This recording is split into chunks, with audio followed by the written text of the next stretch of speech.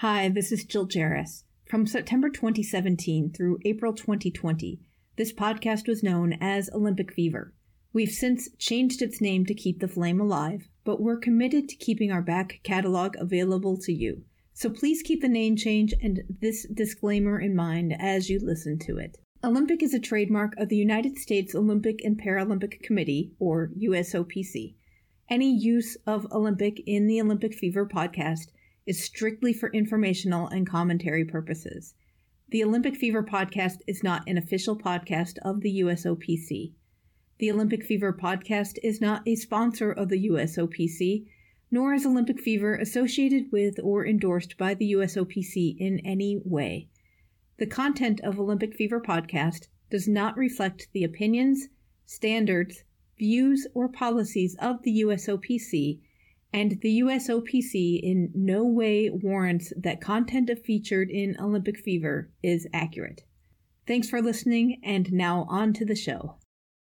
Oh my god, that's a complete freak out. You're just looking at it going, oh, yes! You know, because you've gone through this whole process, and it's finally happening. And it's like, oh my god, it's actually going to happen. Mesdames et messieurs, the greatest festival of our contemporary society, the Olympic Games, is about to begin. This is going to be close. Oh! You can do it! You can do it! Brilliant, brilliant, brilliant! But that is an Olympic champion. Ready? Hello and welcome to another episode of Olympic Fever, the podcast for Olympics fans. I am your host, Jill Jaracz, joined as always by my lovely co-host, Allison Brown. Allison, hello, how are you today? I'm feeling a little cold coming on. I think I may need a doctor. Well, good thing we have our doctor on the show today. We are talking with a team doctor today, but before we get to our interview, I'd like to say a quick thank you to everyone who sent us some kind comments about our interview with Harry Blutstein from a couple weeks ago. Harry was talking about the Cold War Games of Melbourne 1956, and so we really appreciated your feedback and your sharing of the interview. And know that you can always drop us a line at olympfever@gmail.com or on Twitter and Insta, we're Olympfever. And we have a Facebook group, Olympic Fever Podcast. And if you do like the show, please share it with a friend. We would really appreciate it. Find more of our people. Today's guest is Dr. Kathy O'Connor. For 10 years, Kathy was the team physician for the U.S. women's national team in ice hockey, and she was selected to be on the support staff for the 2006 Olympic ice hockey team. And we sat down with her when we were at the Olympian show in Boston at the beginning of September, and she told us what it was like to get to be selected for the team and what Torino was like. Take a listen.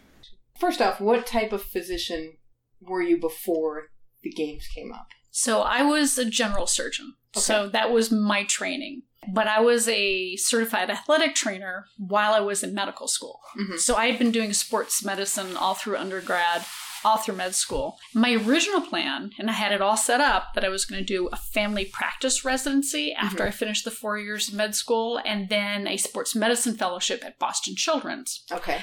And then third year of medical school, you do rotations at different specialties. And my first rotation was in general surgery, and I got hooked.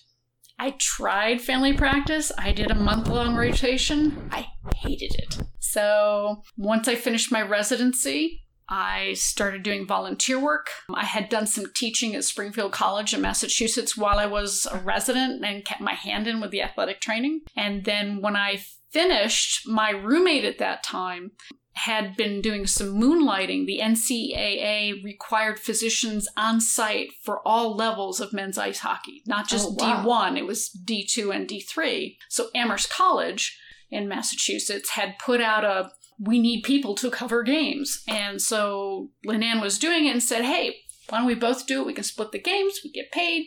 I was hooked after the first game. I had no experience with hockey, wasn't in my high school, wasn't anywhere within 20 miles of where we lived. I knew nothing about the sport. Hook, line, and sinker. Wow. So I was the team physician for men's ice hockey for Amherst that first year. And then they came to me asking me would I cover football as well. So I ended up being the team physician at Amherst College for 13 years. Wow. Covered all sports but primarily men's ice hockey, men's football, simply because NCAA requires you to have people present. But I took care of people on all teams. Okay, so then how did that become U.S. national women's hockey? Yeah. So always been in sports medicine, still volunteering, still doing work at the Bay State Games. Oh, yeah. Volunteering, covering a variety of sports, but organizing a lot of the stuff for the ice hockey tournament. So I had volunteered. The Massachusetts Medical Society has various committees. So I had volunteered to be on the Sports Medicine and School Health Committee. And one of the projects we were working on was, back then, all the concussion stuff, it was, you could go right back in. As long as you could, 2 fingers in front, you could walk a straight line. None of this information was available. So the chairman of the committee at that time, Alan Asher, who was at St. E's here in Boston, had reached out to me. They were looking for somebody to help with the women's team I think it was the first year, there was an under 22 women's ice hockey tournament that was going to be international. And they were looking for a woman to go. Not a lot of women physicians have any kind of sports training. Oh, okay. So he got me in touch with Ben Smith, who was the coach. We talked on the phone. I went on the trip. And for the next 10 years, I worked with the women's national team. Wow. Holy cow. So then it was just no matter where they went, you went. Yeah. Okay. So internationally, women's ice hockey, at least back in the early 2000s, had the Four Nations Cup, which was the U.S., Canada, Finland, and Sweden. Okay. There was the Olympics, and then when there were World Championships. Okay. So for the Olympics, you have to work, at least back then, you had to work your way up through the USOC sports medicine. So you had to have a certain amount of experience at the college level in big festivals, like the Bay State Games. So you had to build up that experience before you could then be invited, and you had to volunteer, but invited to do 1 or 2 weeks at an Olympic Training Center. So I ended up doing 2 weeks at the Olympic Training Center in Lake Placid. Oh, okay. It coincided with a camp for women's ice hockey. So they were between, I think they started at 15 and went up to 18 or 20. They also had a camp for the officials so that they would get more experience in training. But when you're there, you're not taking care of one sport. You're covering the whole center. So I didn't just cover the ice hockey. I was covering the qualifications for the Pan Am Games for canoeing and kayaking. There was a introduction to luge on the dry training for kids, half of whom had never been out of their families' homes and had no idea how to eat and take care of themselves. And yeah, it was chaperoned, but I'm up at 2:00 in the morning because some 12-year-old had 3 steaks and no veggies because no mom is sitting there going, you must eat that. And he's there with a stomach upset. So it was quite the experience, but it was great because then they could see how you functioned in a multi-sport setting with a hierarchy with people you didn't know. And they got to evaluate, did you have a brain? Did you know what you were doing? And were you willing to work? Because it was a 24/7 thing. I didn't have a day off for 2 weeks. You're always on call.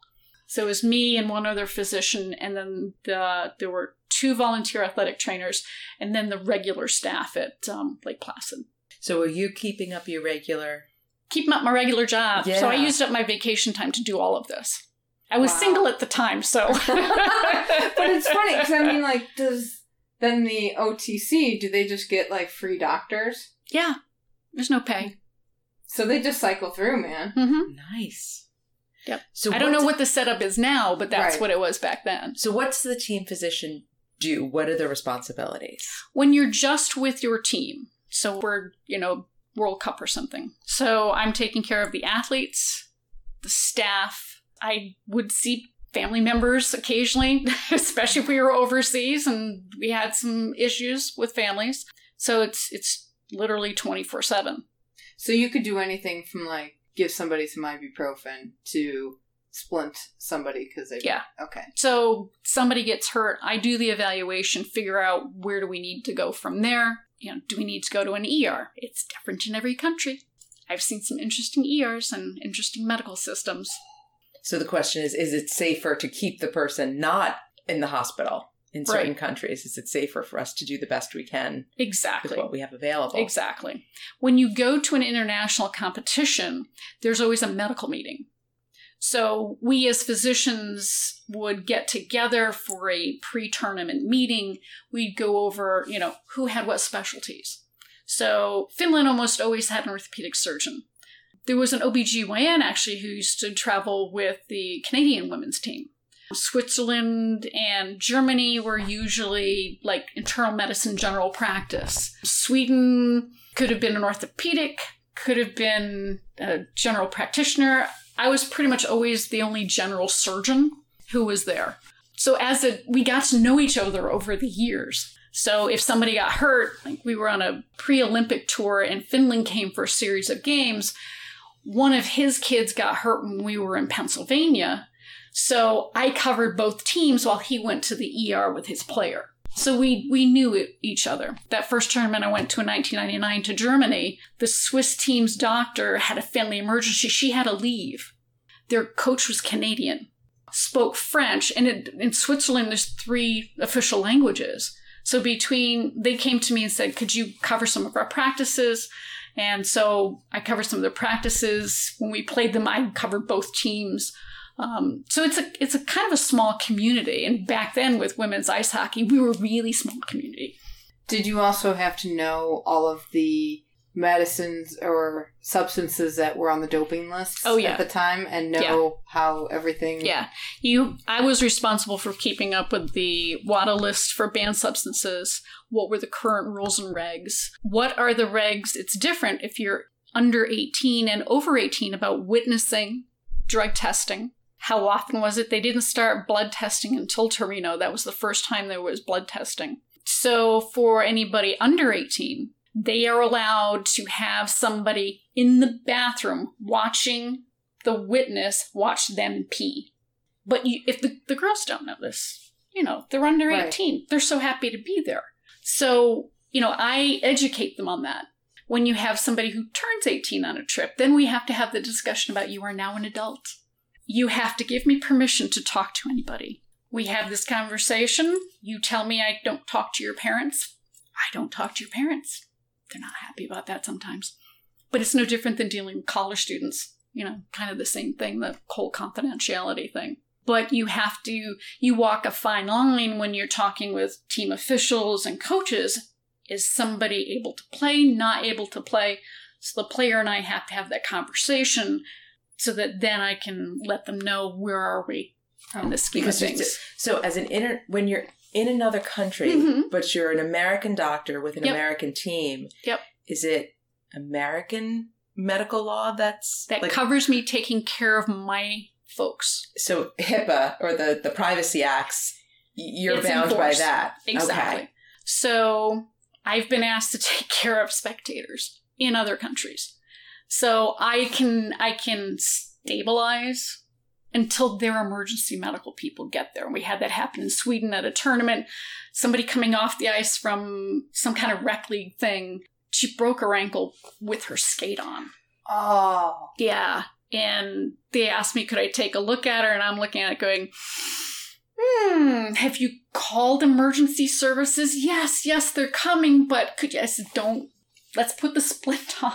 Don't take the boot off. If you can unscrew the skate, that would be easier for their equivalent of EMTs. But that town we were in, I needed somebody to get a CAT scan. I had to drive 30 miles to get there. There was no CAT scan in that town. They had just like an emergency clinic kind of thing. But there was no formal medical thing. Whereas in Germany, the orthopedic people don't see people in the hospital. So we went to get an x-ray question of a broken collarbone. Well, when we went to the ER, they're like, well, you have to go to the orthopedic doctor's personal office. All right, we got to schlep down the sidewalk to their office. They did the x-rays in the office, and that's where we saw the orthopedic. It's a different system. I need a prescription for ibuprofen in Germany, but you want any kind of herbal something or other, if you can read the labels on it, you can get that. So going back to the doping question, did you ever find yourself wanting to do something with one of the players or patient, and you said to yourself, if you were not an athlete, I would do this. Yes. But now I have to do something different. Yeah. Yeah. And especially the ones that require a therapeutic use exemption. A lot of the asthma meds, and about 15% of all Olympic level winter athletes have some kind of asthma type symptoms. You have to be very careful about what their pulmonology people, their specialists are giving them versus what's on the list. And it changes. And then you get these updates on an email, and you got to go through that list again. Some of our over-the-counter menstrual products have banned substances in them. So we have to keep up with all of that, and I have to look at and communicate to them because they'll get a list. Nobody knows how to read that stuff. It's like when you get something from your doctor's office and it has to have all that printed. Nobody reads that. So I had to keep up with what was banned, what was not banned. I needed them to communicate with me. What are you on? Even if it's over the counter, it may be on the banned substance list. And even topical. Absolutely. Yeah, we've heard stories of that. Stuff you wouldn't think was banned. Some of those pain patches that have low levels of hydrocortisone can make you test positive. That whole thing about poppy seeds making you test positive is absolutely true. If you inhale marijuana and you're in a sport where THC is banned because of the calming influence, shooting sports, you're at a party, people are smoking, you're inhaling it. You could test positive and end up having an issue. There's all these little things about drug testing.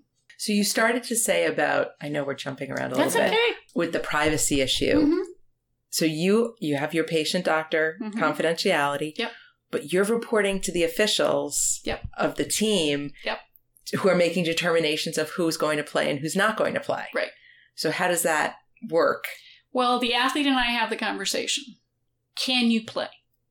It isn't. If I think you can play, it is up to you. You know your body. You know your sport. You know what level you need to be at. So you're not a liability. I want to play versus can I contribute and not be a liability is a different question that each individual has to come up with. So we had that conversation, and depending on what the injury is, and are they coming back from something? Is this something getting worse? And if their thing is, I can't play, I don't want to tell people that. I don't want to be seen as the bad guy. That's a quandary. You know you can't do it, but you're worried about what other people think. Maybe this is a girl thing. I don't know. I'll take the hit for that. We'll come up with, all right, she can't play. That way it's not on her. Have you ever had to tell a player she can't play and she wanted to? Yeah. How'd that go? It depends on the injury, because if it's a concussion, they're not in the right universe. They can't process the information. And that's regardless of sport. That's always an issue because you're dealing with somebody whose reality bubble is not the same as yours anymore. And then you have to be, rock about it. You will not play. It's not happening. End of discussion. And I've always had that with my coaches. If I tell you somebody cannot play, and especially if it's a concussion, that's what it is. And if we can't come to an agreement like that, I will not work with your team. Now, concussion protocol was very different 15 years ago. Thank God by the time we got to just before Torino, I'm going to say World Championships 2 years before that, we had already had at least 2 international conventions about concussion. And I went to the one in Prague as a representative of USA Hockey with the other USA Hockey docs. And we had, it's hard when the dominant sport in your country, which is football, is giving you all sorts of nonsense that we all knew was not right, that we had to take a stand and come up with our own protocol. So it's different women versus men's sports. Women's sports parents want their kids to grow up and have a functioning brain. The guy parents, we want them to go to the NFL. We want them to play professional hockey. Oh, my kid's had 10 concussions. He's fine. Second concussion on most younger women, it's like, no, we're going to shut things down for now. It was, at least back then, a different kettle of fish. Well, there's not the money. Exactly. Women hockey players are not going to go make $10 million. They have to have a real job. They're not going to live in their parents' basement for the next 10 years because they can't function. So the concussion protocols that we worked under were more strict. just because it was more evidence-based. We had impact testing by then. I had it on my computer. I had baselines on everybody. I think you have a concussion, you will test, and you're not getting out of it, and that was the team policy. Is that easier for them to understand when it's just flat-out team policy? Yeah. Basically, you're not going to play if you don't follow it. You don't have the choice of saying no. We had a couple of older ones who were kind of like legacy players who were more difficult and refused to do the baseline testing. They've been on the team longer than me. I didn't have much choice about that. But I told them flat out, if I don't think you can play, it's not going to happen. Never got put in that position. And nowadays, nobody thinks twice about, this is just what it is because you've grown up with it. It's come through the college ranks. Oh, yeah. It's been a long enough time now. Exactly. There's at least a turnover generation where that's an expectation. Whereas back then, the impact testing and the computer-based neuropsych testing really didn't become available until like 2000. And then there were those of us who, we were the first in NESCAC to use it. And then after 2 years, we reported out to the other teams, what difference is this making for us? Is it worthwhile? How is it working? And it just snowballed from there. Right. You don't have girls, even in high school, who don't have concussion protocols anymore. Exactly. So they're just not playing any other way. Mm-hmm. So when did you realize you were going to the Olympics? I think it was in 2004 that they had asked me would I be willing to go through the process with the USOC for doing it. So I got my invitation to the Olympic Training Center. That was step one. Because it can't just be the team saying, we want this person, and I'm saying, okay. Because you have to work with the whole team. So I did my 2 weeks at the training center. And then you need to do, at least then, you had to do an international event under the umbrella of USOC. So in 2005, they asked me to go to World University Games the year before that. I think it was in Austria. And I couldn't. So they asked me to go to the World University Summer Games in Turkey in 2005. Totally different sports now. Totally different sports. But I went with swing and diving. So they had their own athletic trainers, but one of them I had worked with at the training center. Oh, nice. So that worked out great. 3 of the docs that went ended up going with me for Torino, a couple of the other athletic trainers.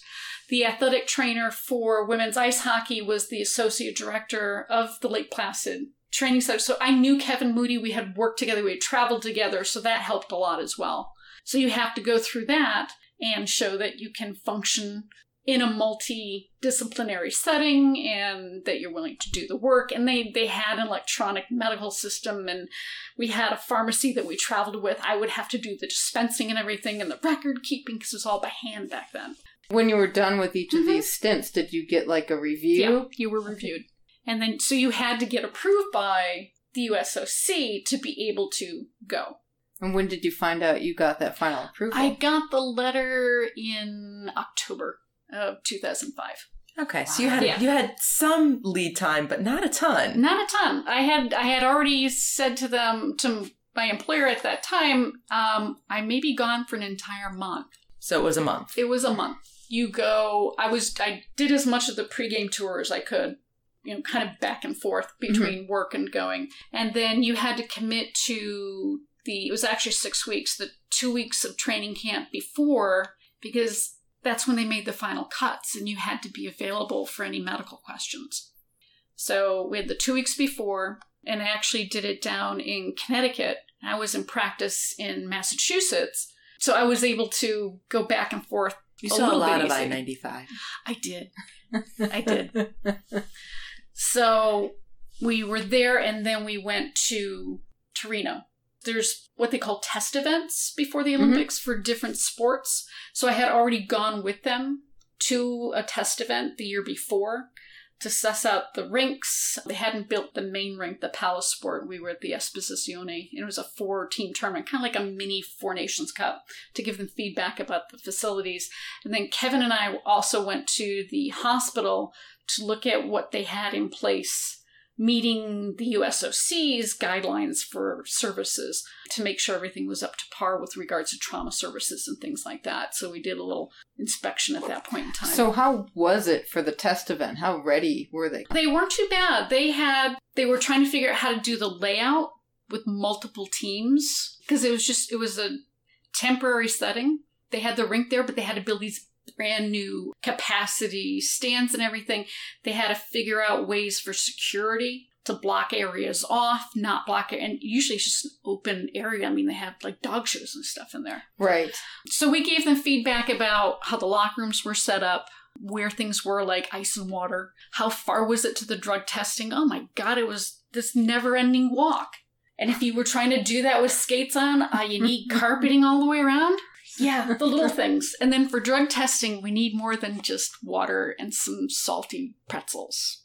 Yeah, you need to have some food there. People have to, if you have a timeline, once they tap you, they give me the envelope at the end with who it is. At the end of the game. And at the end of every game, somebody's going to get tested. Yeah, somebody's going to get tested. So I know who it is. So when they come off the bench for the end, I give them the bad news. Say, you are going, and I are going to drug testing. So you always accompanied? I always accompanied. You need to have somebody as a witness. When I was in Turkey, this poor kid, with USA, with the swimming and everything, we had medal winners every event. So I spent a lot of time in doping. And this poor kid from, Spain or someplace, who was there, like, with no coach even. And I said to him, he knew a little English, I knew a little Spanish, you need to have somebody watch them do this.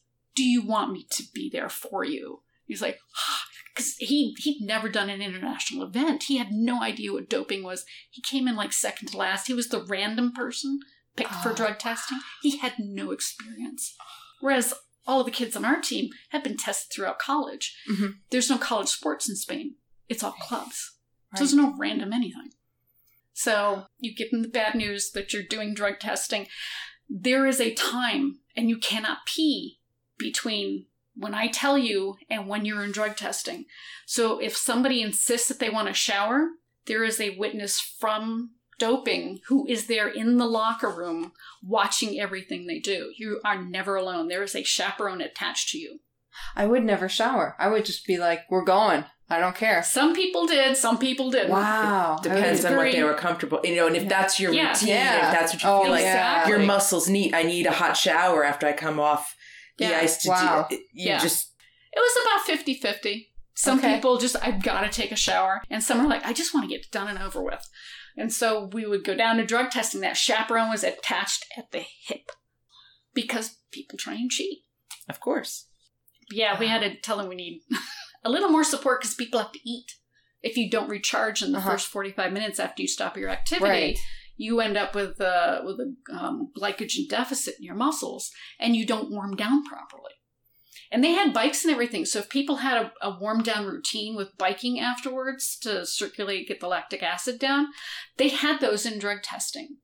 Oh, that's interesting. But I don't think they did it at the test event. I think one of us 4 team docs told them, we need to have this if you're going to expect people to do that.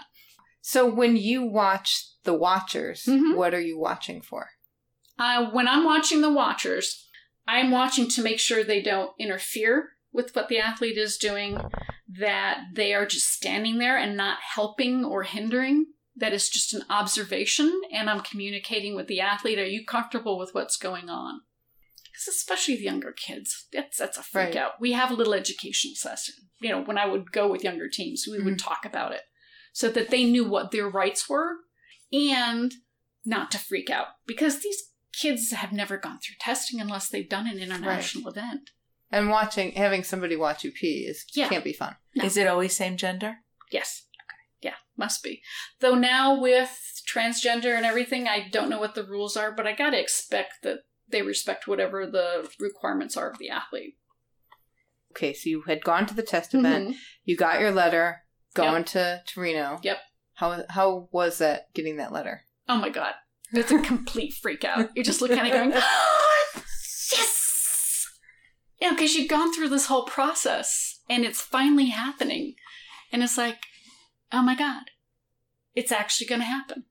And then you're like, okay, now what do I need to do?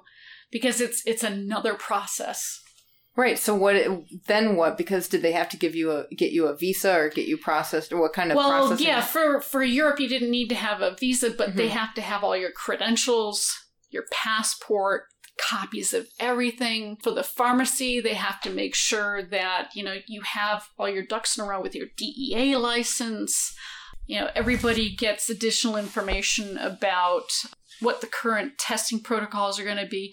Before Torino, doping was a criminal activity and you could go to jail in Italy. There had to be government-to-government negotiations so that if you failed a drug test, they weren't going to haul you off to jail in Italy. That was a problem up to the last minute.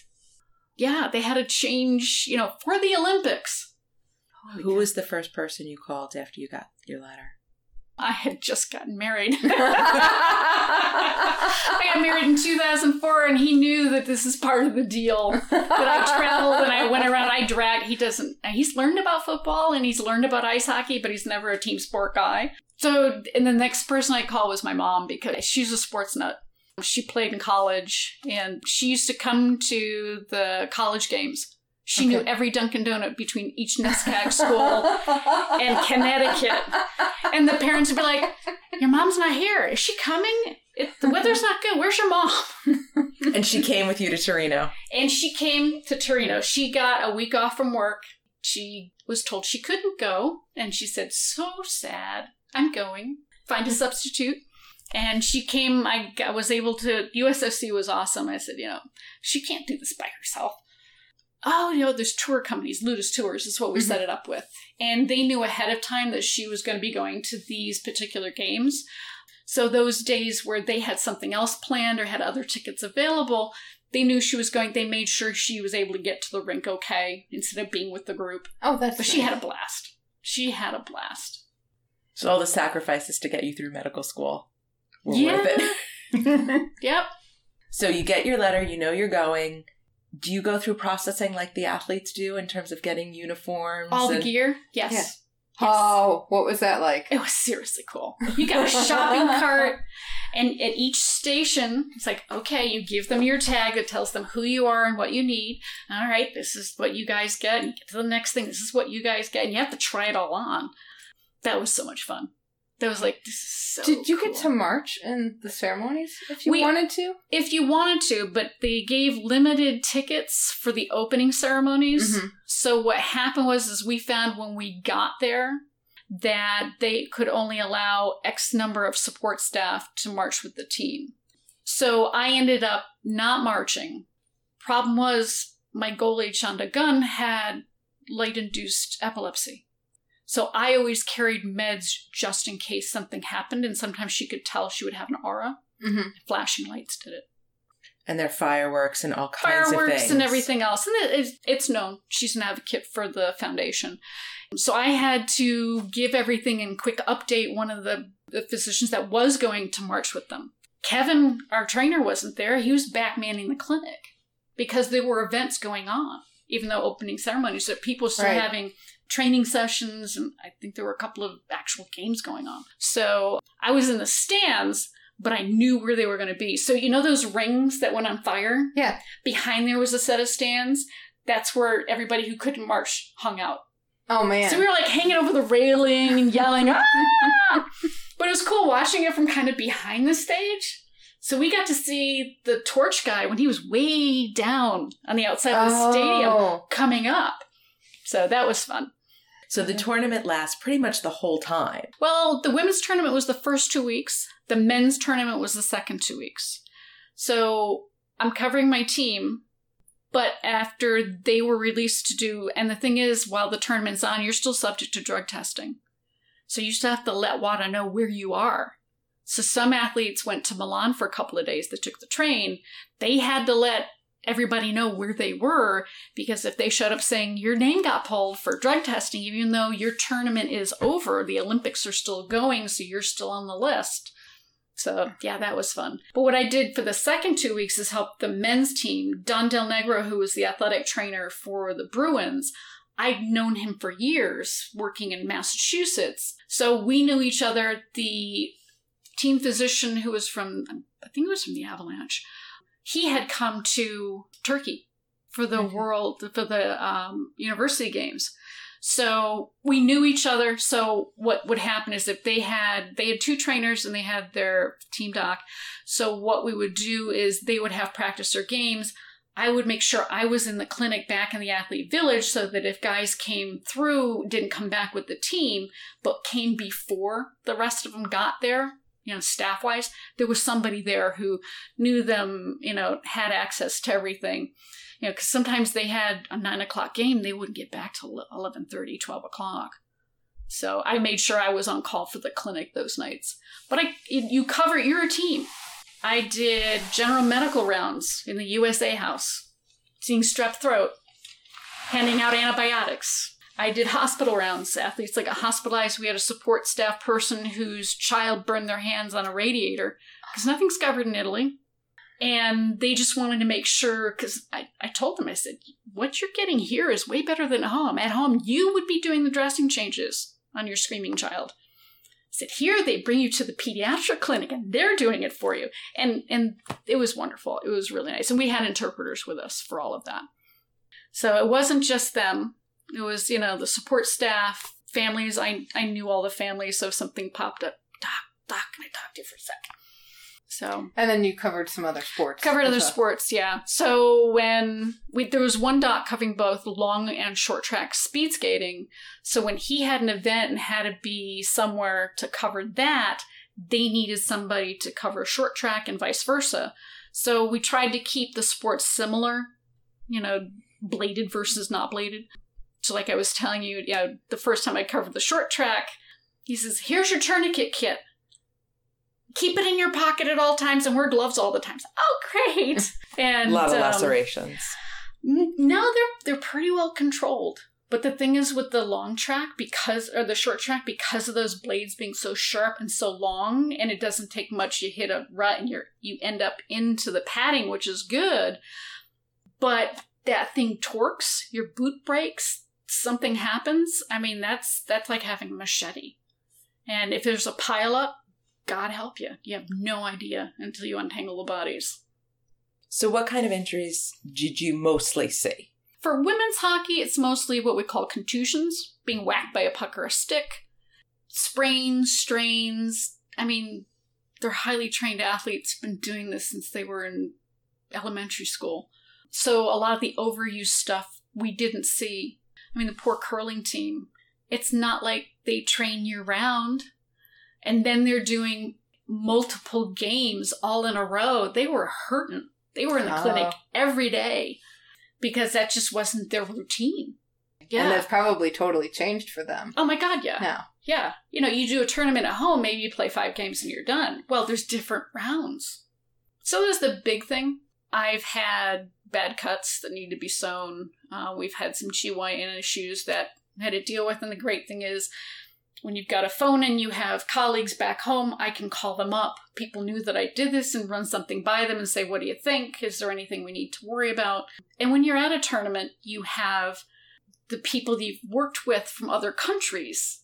So, you know what they have as a level of expertise as well. We needed to use the dentist. Somebody lost a filling. So we used the dental services at the clinic. They were very nice and very enthusiastic. They said, oh, you are our first patient.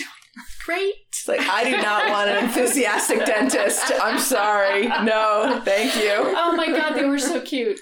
And literally the first 5 hours we were in the athlete village after we checked in, we had 5 people pulled for drug testing. So we had to go down to the drug testing in both urine and blood.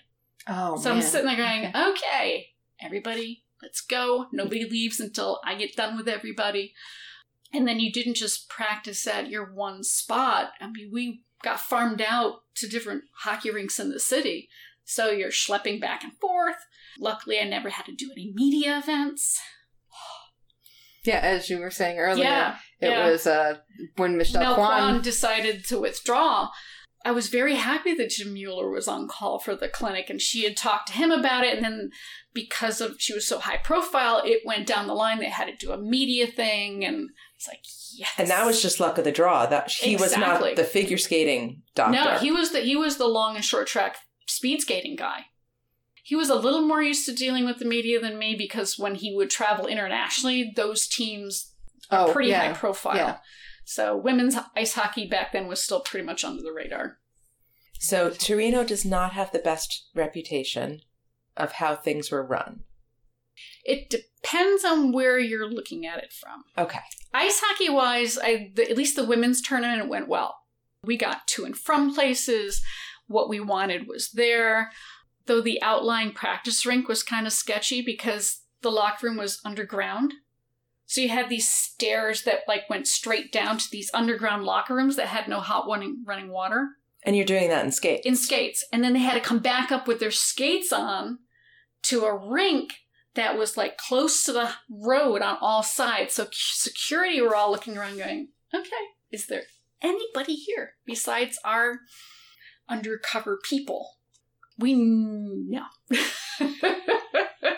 So that was a little odd. So what was it like in the village? Because you had to stay there, right? In the Torino village, it was great. I mean, they had food all the time. McDonald's or the cafeteria, or we had an athlete's lounge we had 2 buildings. So in the separate lounge where we had internet and everything, there was food there. However, in the mountains, they were last minute. It sounded kind of like what happened with Sochi. Literally, they were still building it as people were trying to move in. So they had no hot food in the beginning. The furniture didn't quite match people's body types. They didn't have transportation completely set up, which for people, like the skiers who are used to being on the road all the time with their international competitions in Europe, they're used to well-run, got their act together kind of support. And it was kind of sketchy. Not what you would think of when you think of the Olympics. Exactly. You would think that's the whole point. It's the top notch, the top standard. Yeah. So I don't know what happened with the cross-country folks or anything. The curling people were in Torino, though their event was outside. All the skating sports were in town. From what I heard, where bobsled and the sliding sports was pretty decent, though they had food issues in the beginning as well. So the downside was that everybody in the mountains for medal ceremonies had to come down to the main plaza in Torino. So in the dark, you're driving down this twisty, turny, oh my God, falling off the mountain kind of road, and then you got to go back up. To go compete again. And then to go compete again. Or go to bed. Exactly. And you were only allowed to be in the villages where you were assigned. So we had to work around that a little bit and try and get people in to either stay over.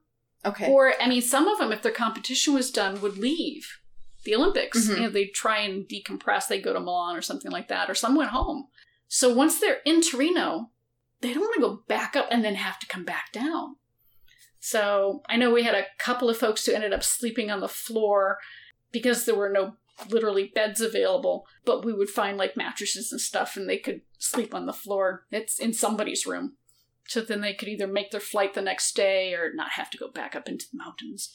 Did you get to go to the closing ceremonies? Yes, I get to march in the closing ceremonies. And I was actually on TV. Oh, How do I know this? How could I pick myself out? Because, the berets that we had? Yeah. I don't know if you remember, the German team had hats. It was a neon orange, yellow, and green. Right, they were there. They had flaps and they had braids. I wanted a hat so bad. So one of the girls from the team knew one of the girls on the German team. I traded hats. So I wore that in the closing ceremonies. So you have your American I got my whole American outfit on wearing the German hat. So I saw my husband recorded it and I saw myself on TV. Otherwise, it's just a sea of people because it wasn't by country. We were all kind of broken up. How long did you stay after? Because the USOC was doing all the transportation, literally the next day I flew out. And they sent my bags to Portland, Oregon instead of Portland, Maine. Oh. Yes, all of it. I get off and they're like, yeah. I said, where are they? because I said Portland at the Italian check-in. They don't know any other Portland besides Portland, Oregon, so all of my bags went. Did you get everything back, though? It did. It took 2 days. That's not bad. That's not bad. But they had to put a tracer on it to figure out even where it had gone, and I said, I bet, no, they would. Yeah, they would. I said, check Portland, Oregon, and see if they have my bags. Now, if anybody there had known what was in those bags, all your USA gear. All my USA gear. I had my Torino bag, with the colors and everything. Yeah. I mean, stuffed with all my gear, as well as my medical kit and everything in a big LL Bean, Ziploc thing. And then my personal stuff. Yeah. But it all found its way home. It all eventually found its way home. So after Torino, did you continue to work? I did. You did? Yep. So that was 2006, and I continued to travel with the national team. My last road trip was, I believe it was 2010, the under-18 women's ice hockey world championships. That's the first one they had for that age group. Because then all the different countries had a critical mass of players who could play. So there were 6 teams in that tournament, which was nice. Because you got to see all these up-and-coming players. And now, girls on that team I have seen playing in the Olympics. Oh, that's very cool. Yeah. On the medical staffing side, then, is it kind of like there are more doctors who want to get into the pool and you kind of have to rotate around, or you had your time? Yeah, there's more women doing sports medicine. Mm-hmm. So there's more so after I finished, then the woman they started to work with was, I believe she was from Michigan State. They had a residency thing for the year before the Olympics. I couldn't take a year off and be with them. But there was an ER physician there who had done a sports medicine fellowship, so that worked out well. You kind of hand it off. It was 10 years, and my life kind of revolved around my travel and everything. And so it was a lot of fun. It really was. It's a lot of work, but a lot of fun. How does it feel when you watch Sochi or when you watch Pyeongchang? Oh yeah, when you're not going and you're just watching. I'm still yelling at the screen, and it's so frustrating because I learned hockey on the bench. So watching it on TV and I can't see what's happening behind the play makes me crazy, because so much happens behind the action, but the TV cameras are focused on the puck. It's drives you crazy. Who's not coming off the ice? Are there too many men in the ice? Oh my God, what's the ref missing back there? All these little things that make watching the game live in the rink so much different. Thank you so much, Kathy. I loved talking with her. I mean, we could have talked all day. We have a lot of deleted scenes that'll be up for Patreon audio, because we did talk about concussions and the evolution of sports medicine a little bit more, and they just couldn't fit it into this week's interview. She was great. And female athletes, their parents get worried about concussions. Male athletes just send them back in. I know. It's crazy. I mean, just that attitude. Let's toughen them up so that they can never use their brains again.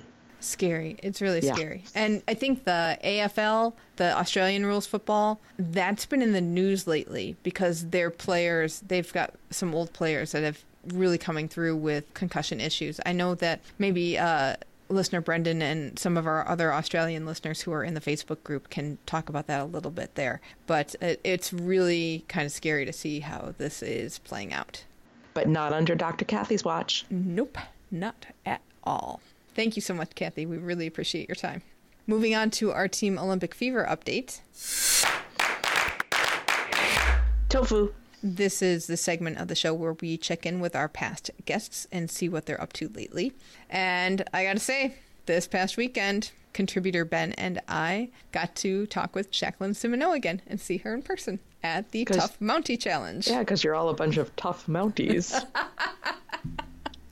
Yeah, Ben and I went up to Montreal to do the Tough Mountie Challenge, and Jacqueline was an ambassador.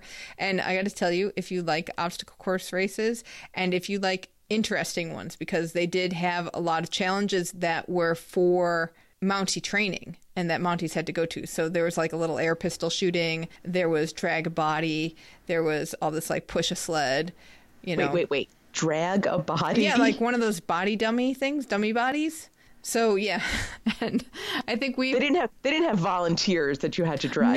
No, they didn't. They had those big like weighted mannequins type things that you could drag across. That would have been my only role at this Tough Mountie show. You would not have wanted to do that with the way some people were dragging these poor dummies. They were dragging them by an arm, dragging them by the feet. And of course, Ben and I were like, no, you have to drag them properly underneath the shoulders or whatever. They were heavy. I think we accidentally chose like the ones that were 180 pounds or more.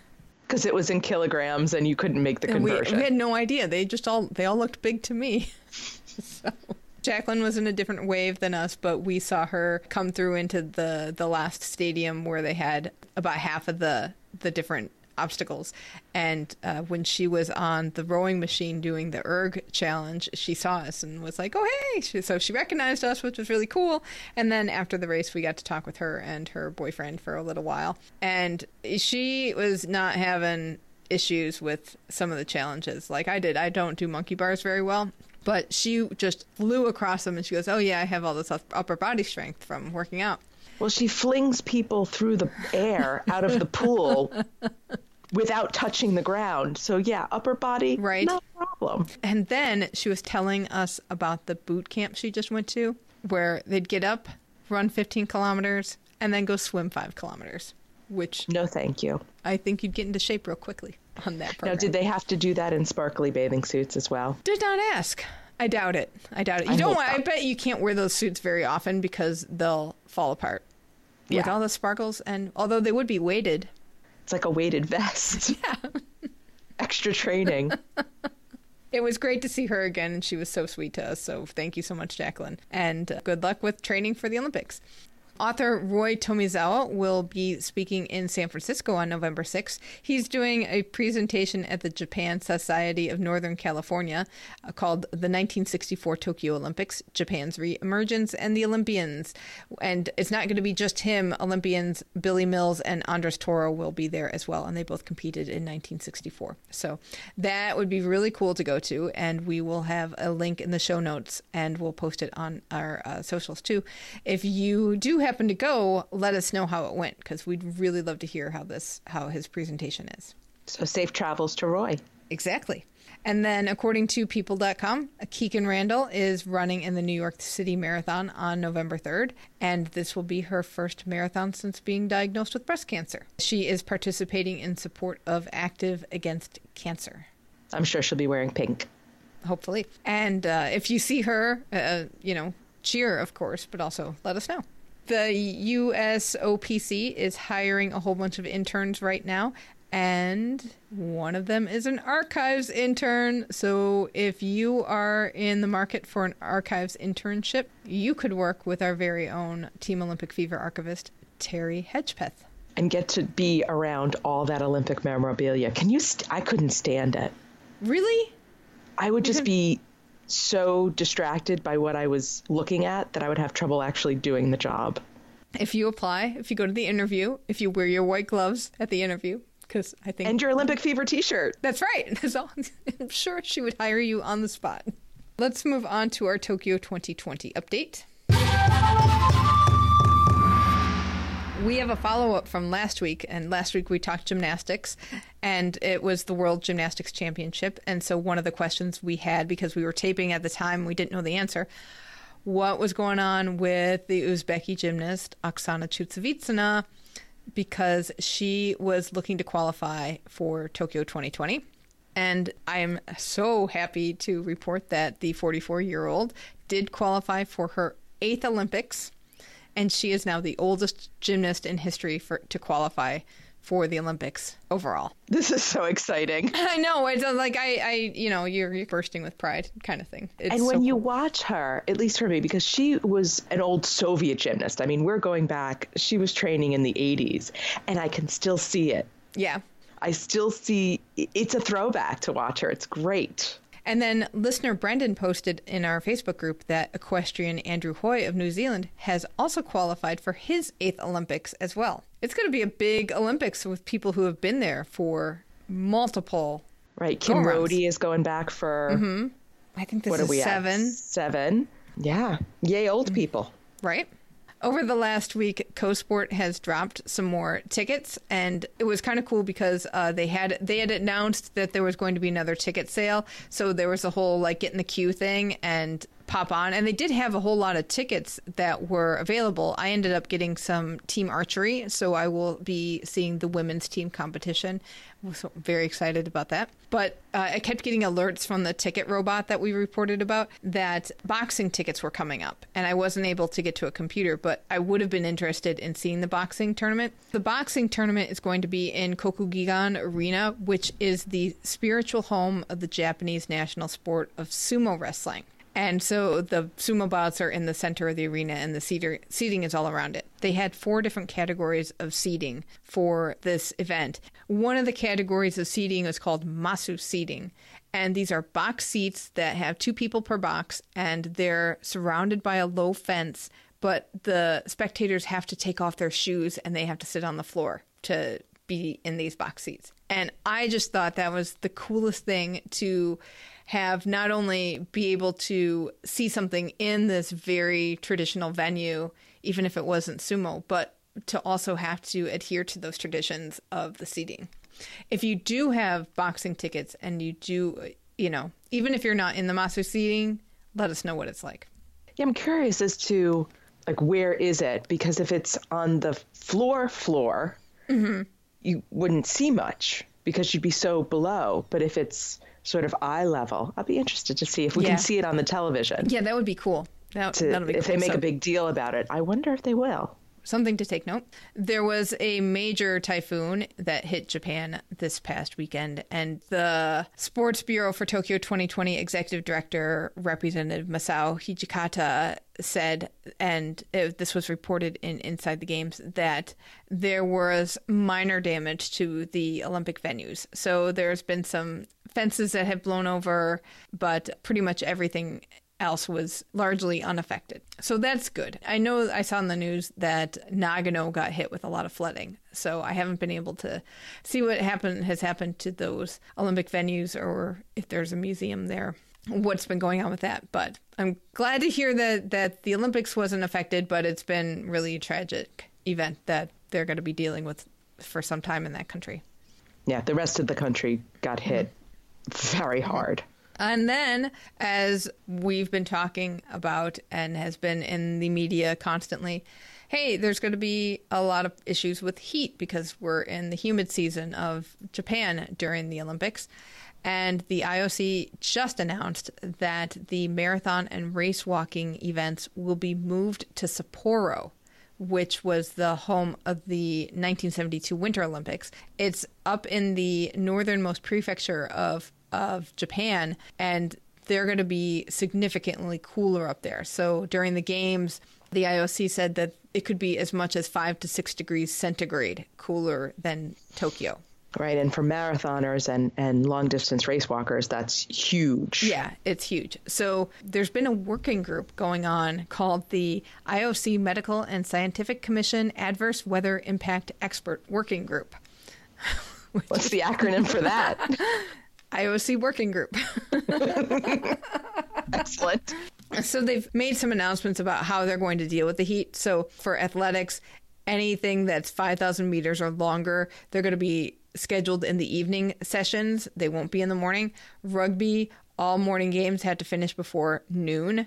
Mountain biking will delay its start time to 3 p.m. And they're just going to keep looking at the schedule and looking at the weather and dealing with the test events and figuring out how to make this as comfortable for the athletes as possible, and workforce and officials and spectators. Right, because it seems like the indoor events are what is going to run during the day, mm-hmm. and then everything else is going to get pushed. Right. Which could make it that you could probably do like 18 hours straight of events if you wanted to. Start with a rugby game, go to some swimming, go to something indoors, and then the nighttime events in the stadium. Good luck to you. If you do that, let me know. Hey, it'll be like Disney. You go to Disney, you are there for a rope drop, and you are there for the fireworks. That sounds like you could do this. This is like... It's my test event. I can do that. Load me up with water and a fanny pack, and I am all set.